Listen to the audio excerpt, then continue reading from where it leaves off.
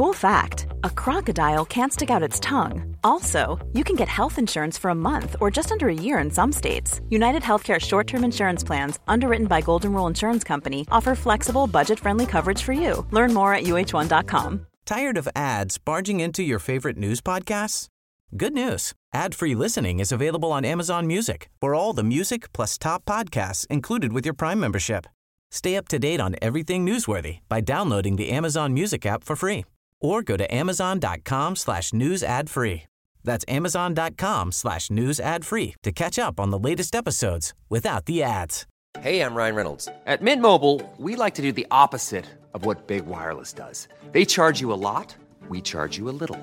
So naturally, when they announced they'd be raising their prices due to inflation, we decided to deflate our prices due to not hating you. That's right. We're cutting the price of Mint Unlimited from $30 a month to just $15 a month. Give it a try at mintmobile.com/switch. $45 up front for 3 months plus taxes and fees. Promo rate for new customers for limited time. Unlimited more than 40 gigabytes per month slows. Full terms at mintmobile.com. سلام. امیدوارم حالتون خوب باشه. من علی رجبزاده هستم و شما به اپیزود 5 پادکست آنارشی گوش میکنید.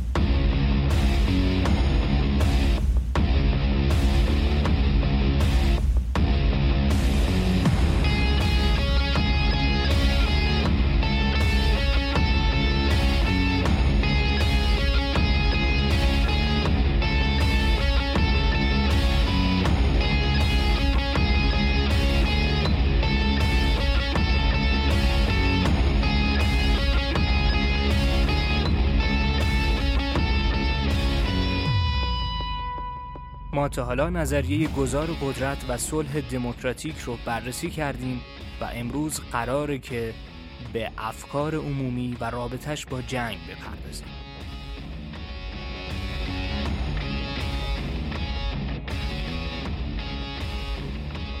در بحث افکار عمومی ما با سوالات متعددی مواجهیم. اینکه افکار عمومی به عنوان مانع آغاز جنگ چه تأثیری میتونن داشته باشن؟ اینکه افکار عمومی در پایان یک جنگ چه نقشی میتونن ایفا بکنن؟ اینکه مشروعیت جنگ و افکار عمومی چه رابطه‌ای با هم دارن؟ یعنی افکار عمومی چه تأثیری میتونن در مشروعیت داشتن یا نداشتن یک جنگ داشته باشن؟ اینکه افکار عمومی در شدت و ضعف جنگ یا در اینکه جنگ چجوری انجام بشه و چجوری در واقع کشورها با هم بجنگن تأثیر میتونن داشته باشن. اینکه افکار عمومی حین جنگ میتونن چه تغییری بکنن یا تأثیر افکار عمومی بر پیروزی یک کشور در جنگ چجوریه، یا اینکه افکار عمومی اساساً چجوری توسط دولت‌ها که دارن با هم میجنگن مدیریت میشن. ولی به طور مشخص در این اپیزود من میخوام به این بپردازم که حمایت افکار عمومی حین جنگ چجوری تغییر پیدا میکنه. اساساً آیا حمایت افکار عمومی در جنگ متغیر مهم و اساسی هست یا نه؟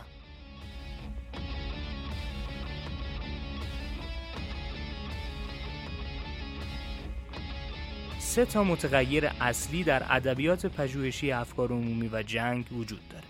متغیر اول منافع. حمایت از توسل به نیروی نظامی بستگی داره به اهمیت منافع اون مورد خاص. 2. راهنمودها و حرفایی که رئیس جمهور میزنه یا presidential cues. این متغیر میگه میزان تاثیرگذاری سخنان رئیس جمهور بر مردم متغیر اساسی و مؤثره. و متغیر سوم ریسک گریزی یا ریسک اورژن.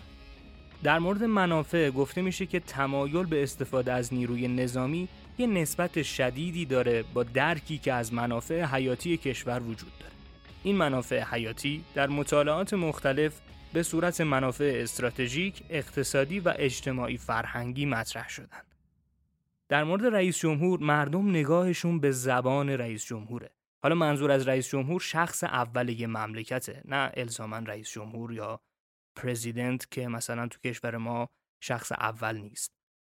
تمام رئیس جمهورایی که در جنگ سرد حضور داشتن، از ترومن تا ریگان، به رقیب خودشون حالت شیطانی دادن یا اصطلاحاً رقیب خودشون رو دیمونایز کردن. مثلا ترومن به کمونیستا میگه نیروهای تاریکی یا ریگان به شوروی میگفت امپراتوری شیطان. خلاصه اگر دقت کنیم میبینیم که همیشه رهبران سیاسی یه جورایی دست به اهریمن‌سازی از دشمنان خودشون زدن. یا متغیر سوم یعنی ریسک‌گریزی میگه مردم وقتی که مطمئن باشن که پیروز جنگ میشن از جنگ حمایت میکنن. مثلا جان میولر سال 1973 میاد و رابطه حمایت مردم و میزان تلفات در جنگ آمریکا با کره و جنگ آمریکا با ویتنام رو بررسی میکنه. نتیجه گیری میولر اینه که یه رابطه لوگاریتمی وجود داره بین تلفات و میزان حمایت از جنگ. یعنی وقتی تلفات از 100 نفر رسیده به 1000 نفر، 15% حمایت مردم کم شده و وقتی که از 1000 رسیده به 10,000، 15% دیگه دوباره از میزان حمایت کم شده. این تئوری میولر یعنی تئوری تلفات جنگی بین دانشمندان جنگ خیلی محبوبیت زیادی داشته و البته بحث‌های زیادی هم در این مورد رقم زده. مجله لایف آمریکا که سالهای 1936 تا 2000 منتشر می شده و خیلی هم پر مخاطب بوده، میاد و در دوران جنگ ویتنام عکس سربازایی که کشته شده بودن رو چاپ میکنه و خیلیا گفتن همین کار مجله لایف بود که دخل جنگ ویتنام رو آورد. یعنی وقتی شما فقط عدد و رقم میشنوی، خب عدد و رقم میشنوی، ولی وقتی عکس سرباز کشته شده رو میبینی مسئله فرق میکنه و تاثیرگذاریش بیشتر میشه. بعداً اسکات گارتنر از دانشگاه کالیفرنیا و گری سگورا از دانشگاه کلرمونت میان میگن احتمالاً باید یه تفاوتی هم بین کشته‌های محلی و غیر محلی جنگ باشه، چون رسانه‌های محلی کشته‌های خودشون رو اعلام میکنن، با خانواده‌ها مصاحبه میکنن و از اینجور کارا. پس کشته‌های محلی در حمایت مردم اون محل تاثیرگذارتره. داگلاس کراینر و فرانسیس شن با داده‌های جنگ عراق و افغانستان اومدن سخنرانی‌های نماینده‌های مجلس رو برداشتن و دیدن نماینده‌های مجلسی که مربوط به منطقه ضد جنگ هستن ضد جنگ حرف میزنن و اون نماینده‌های مجلسی که مربوط به منطقه‌ای هستن که مردمش ضد جنگ نیستن ضد جنگ حرف نمیزنن. ولی این کارم رابطه علی رو مشخص نمی‌کنه. منطقه ضد جنگ باعث میشه نماینده ضد جنگ حرف بزنه یا نخبگان ضد جنگ باعث میشن مردم اون منطقه ضد جنگ باشن. کراینر و شن میان تلفات منطقه‌ای رو به پژوهش خودشون اضافه میکنن و میبینن منطقه‌ای که تلفاتش بیشتره ضد جنگ تر میشن مردمش و نماینده هاشون هم ضد جنگ سخنرانی میکنن. یعنی تلفات جنگی باعث شده مردم ضد جنگ بشن یا نشن. بعدتر گلپی یه فرضیه‌ای رو مطرح میکنه و میگه تلفات مردم رو ضد جنگ نمیکنه. امید به پیروزی در نبردی که مردم رو ضد جنگ میکنه یا نمیکنه. یعنی وقتی مردم احساس میکنن جنگ خیلی طول کشیده و امیدی هم به پیروزی نیست، ضد جنگ میشن و وقتی میبینن شانس پیروزی زیاده، از جنگ حمایت میکنن.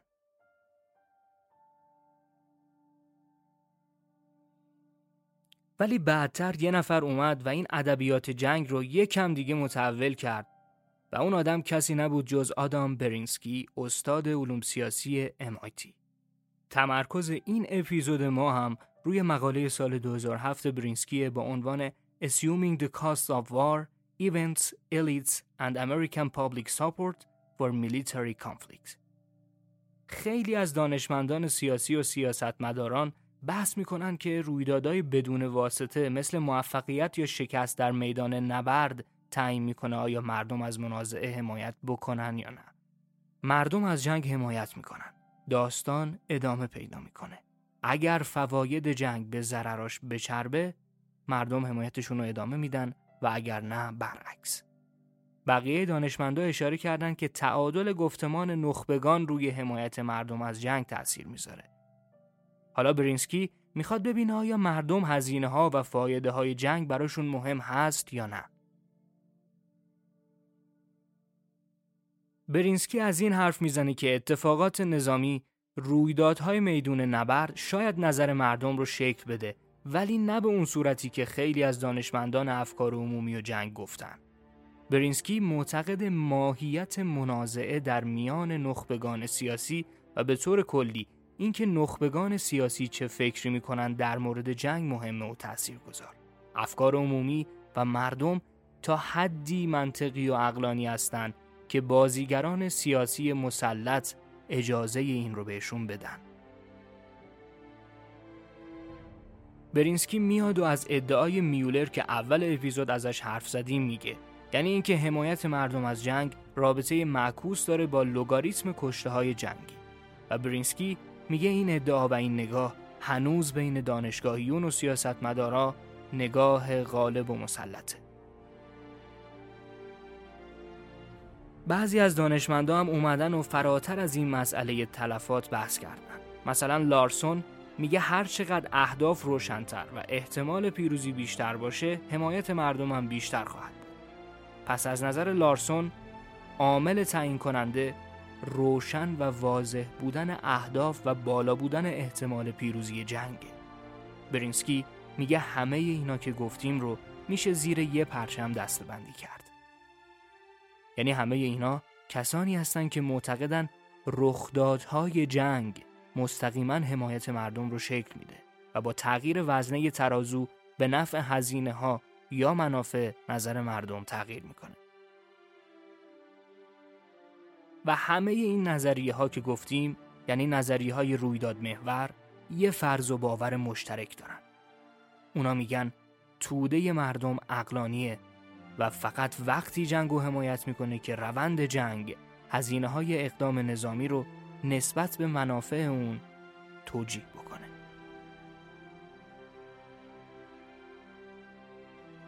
برینسکی میگه در واقع به طور میانگین آمریکایی‌ها خیلی هم راجع به سیاست نمیدونن و وقتی بحث در مورد فکتای یه موضوع خاص باشه خیلی دیگه کمتر میدونن. مثلا گیلنز در مقاله جهل سیاسی و ترجیحات سیاست جمعی یکی از یافته‌هاش این بود که اطلاعات سیاسی مردم کمه و حتی اون افرادی که اطلاعات عمومی سیاسیشون بالاست اونا هم در مورد مسائل خاص اطلاعات خیلی کم و ناقصی دارن. و نقد دیگه‌ای که به کارهای قبلی وارد میکنه برینسکی اینه که تقریباً همه مطالعات قبلی ماهیت حزبی روندهای سیاسی آمریکا رو نادیده گرفته بودن. جان زالر، یکی از علمای حیطه افکار عمومی، میگه گفتمان نخبگان کلید توزیع حمایت از جنگ. به نظر زالر افرادی که بیشتر دانش سیاسی دارن بیشتر در معرض دریافت پیام‌های سیاسی و در نهایت پذیرفتن اون پیام‌ها طبق تمایلات سیاسی خودشونن. هر چقدر حمایت نخبگان سیاسی از یک مسئله خاص بیشتر باشه، حمایت توده مردمی که با اون نخبگان از نظر سیاسی اشتراک دیدگاه دارن هم بیشتر خواهد بود. زالر این ادعا رو در مورد جنگ ویتنام مطرح میکنه. جنگی که آمریکا در نهایت با فشار مردم از ادامه جنگ دست برداشت و یه جورایی شکست رو پذیرفت. و میگه کاهش حمایت از اون جنگ به خاطر تغییر موازنه گفتمان نخبگان در دهه 1960 بوده. در فاز اول جنگ رهبران سیاسی آمریکا متحد بودند در حمایت از جنگ و زالر یه یافته جالب در مورد این جنگ داشت. کسانی که بیشترین تمایل رو به گفتمان نخبگان داشتن بیشترین حمایت رو از سیاست موجود می‌کردند. زالر اسم این پدیده رو الگوی جریان اصلی یا مینستریم پترن در حمایت سیاسی میذاره. از طرف دیگه در فازهای بعدی جنگ وقتی که این اجماع رهبران سیاسی به هم میخوره، به قول زالر یه الگوی قطبی ظهور میکنه. پس در جنگ ویتنام کسانی که دانش سیاسی بیشتری داشتن بسته به حزبشون حمایت بیشتری از توقف یا ادامه جنگ هم داشتن. بلنپ و کمپل هم همین اتفاق رو در جنگ آمریکا کره مشاهده کردن. برینسکی میگه رؤسای جمهور میتونن این پیام‌ها رو به مردم بدن، مخصوصاً در زمینه سیاست خارجی. مثلا اگر من دموکرات باشم، فقط کافیه بدونم جورج بوش از یه مسئله سیاست خارجی حمایت میکنه تا من باهاش مخالفت کنم. یا مثلا اگر طرفدار ایکس باشم کافیه بدونم نظر آقای ایکس در فلان مسئله سیاست خارجی چیه تا منم همون نظر رو داشته باشم.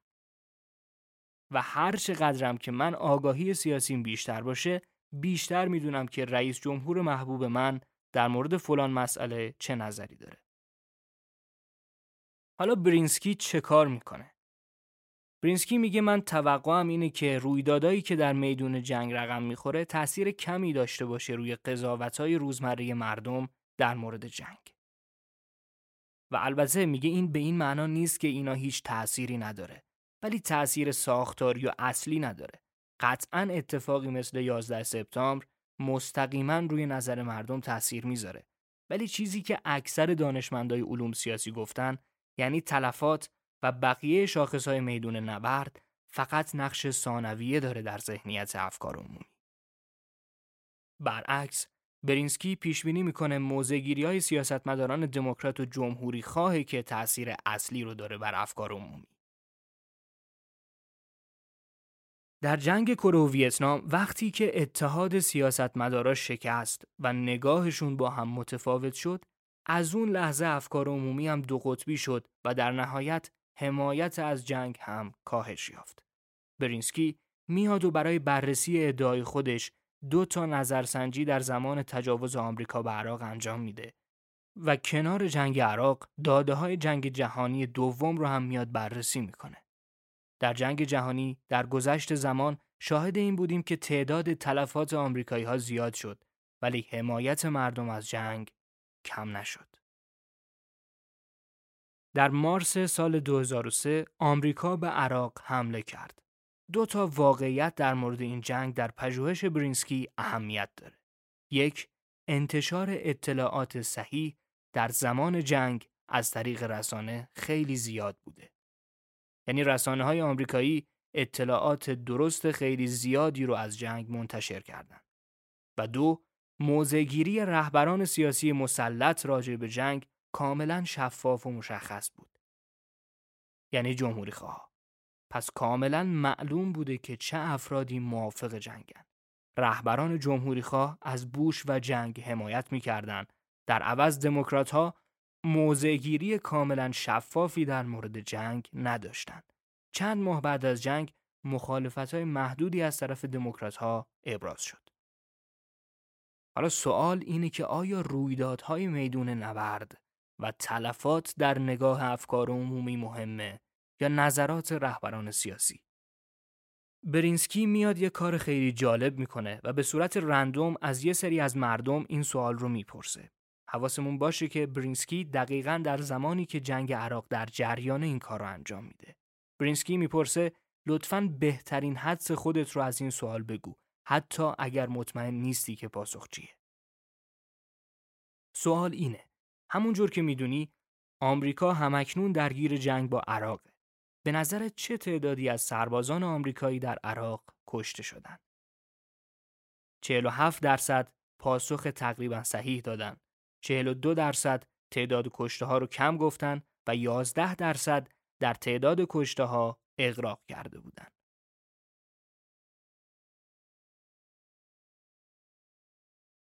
برینسکی بعداً میاد و تعلقات حزبی این افراد رو هم میسنجه و میبینه جمهوری خواها بیشتر تمایل داشتن تعداد تلفات رو کم بگن و دموکرات‌ها بیشتر تمایل داشتن تعداد رو زیادتر از واقعیت بگن. حالا کار جالب و هوشمندانه‌ای که برینسکی میکنه چیه؟ او میاد و برای نصف افرادی که در نظرسنجی شرکت کرده بودن اطلاعات دقیق و صحیح رو بیان میکنه و یه جورایی افراد رو تصحیح میکنه و اشتباهشون رو بهشون میگه. مثلا میگه 900 نفر تلفات جنگی داشتیم. بعد میبینی که این تصحیح میزان تلفات تأثیر زیادی روی میزان حمایت افراد از جنگ نداشته. در پاییز 2005 برینسکی میاد و یه کار دیگه‌ای میکنه و چند جور سوال رو از مخاطبین میپرسه. سوالاتی که جنبه منفی دارن و یه جورایی میخواد ببینی که سوال منفی کردن از مردم چه تأثیری در پاسخشون داره. سوال اول اینه: در مجموع فکر می‌کنی جنگ با عراق ارزشش رو داشت یا نه؟ سوال دوم اینه که در مجموع با در نظر گرفتن هزینه‌های جنگ برای آمریکا در برابر فوایدش به نظر جنگ ارزشش رو داشت یا نه؟ در سوال سوم و نوع سوم سوال در واقع میگه همون جور که ممکنه بدونی از زمان جنگ عراق تا حالا تعداد زیادی از سربازای آمریکایی کشته شدن. در مجموع با در نظر گرفتن هزینه‌ها و فواید حالا به نظر جنگ ارزشش رو داشت یا نه؟ سوال چهارم اینه که همون جور که احتمالاً میدونی از زمان جنگ عراق تا حالا حدود 2000 آمریکایی جون خودشون رو از دست دادن. حالا به نظرت جنگ ارزشش رو داشت یا نه؟ در نوع پنجم سوالا میاد میپرسه که آمریکا پول زیادی رو خرج این جنگ کرده. به نظرت جنگ ارزشش رو داشته یا نه؟ و سوال آخر اینه که آمریکا 200 بیلیون دلار خرج جنگ کرده. ارزشش رو داشته یا نه؟ برینسکی میگه با این نوع سوال کردن ما توقع داشتیم که تفاوت زیادی بین پاسخها وجود داشته باشه. ولی نتیجه این بود که زیاد تفاوتی بین پاسخها مشاهده نشد. و حالا ممکنه بگید خب شاید مردم قبل از مواجهه با این سوالات منفی از قبل خودشون اطلاعاتی داشتن در مورد جنگ و تصمیمشون رو گرفته بودن. برینسکی میگه اتفاقاً خیلی از شرکت کننده ها اطلاعات درست درمونی نداشتن و نکته اینه که مردم قبل از مواجهه با این اطلاعات تصمیم خودشون رو گرفته بودن. خود من وقتی امروز داشتم اپیزود رو آماده می کردم تقریباً حوالی ظهر از مخاطبان اینستاگرامم در استوری سوالاتی رو در مورد جنگ ایران در سوریه و عراق و همچنین جنگ 8 ساله پرسیدم. تا ساعت 8:30 شب 20 خرداد 1400 تقریباً 34% افراد تلفات ایران در جنگ‌های سوریه و عراق که به جنگ‌های دفاع از حرم معروف هستن رو درست حدس زدن و 49% افراد تعداد تلفات رو بیشتر از واقعیت حدس زده بودن. و تقریباً فقط 30% افراد تعداد تلفات جنگ ایران و عراق جنگ 8 ساله رو درست حدس زدن و 55% افراد تعداد کشته‌های ایران رو بیش از اندازه واقعی حدس زدن. کار برینسکی نشون داد اتفاقاً مردم اطلاعات دقیقی از رویدادهای جنگ ندارن و حتی وقتی که اطلاعات دقیق داشته باشنم به هزینه فایده اقتصادی جنگ یا تعداد تلفات توجه زیادی نمی کنن و بیشتر تحت تأثیر رسانه و نخبگان سیاسی خودشون هستن. اپیزود 5 آنارشی در مورد رابطه افکار عمومی و جنگ بود و ما فقط یه ناخنک خیلی کوچیکی به ادبیات وسیع افکار عمومی و جنگ زدیم تا پیچیدگی‌های این موضوع روشن‌تر بشه. یعنی کلاً ادبیات جنگ و مسائل جنگ انقدر وسیع هستن که ما تو این پادکست کاری جز برداشتن پیاله‌ای از اقیانوس جنگ انجام نمیدیم. اگر اپیزود 5 رو شنیدید حتما نظرات خودتون رو به من منتقل کنید و اگر لایک و شیرم بکنید که خیلی دمتون گرم. خیلی خیلی مراقب خودتون باشید. فعلا خدا نگهدار.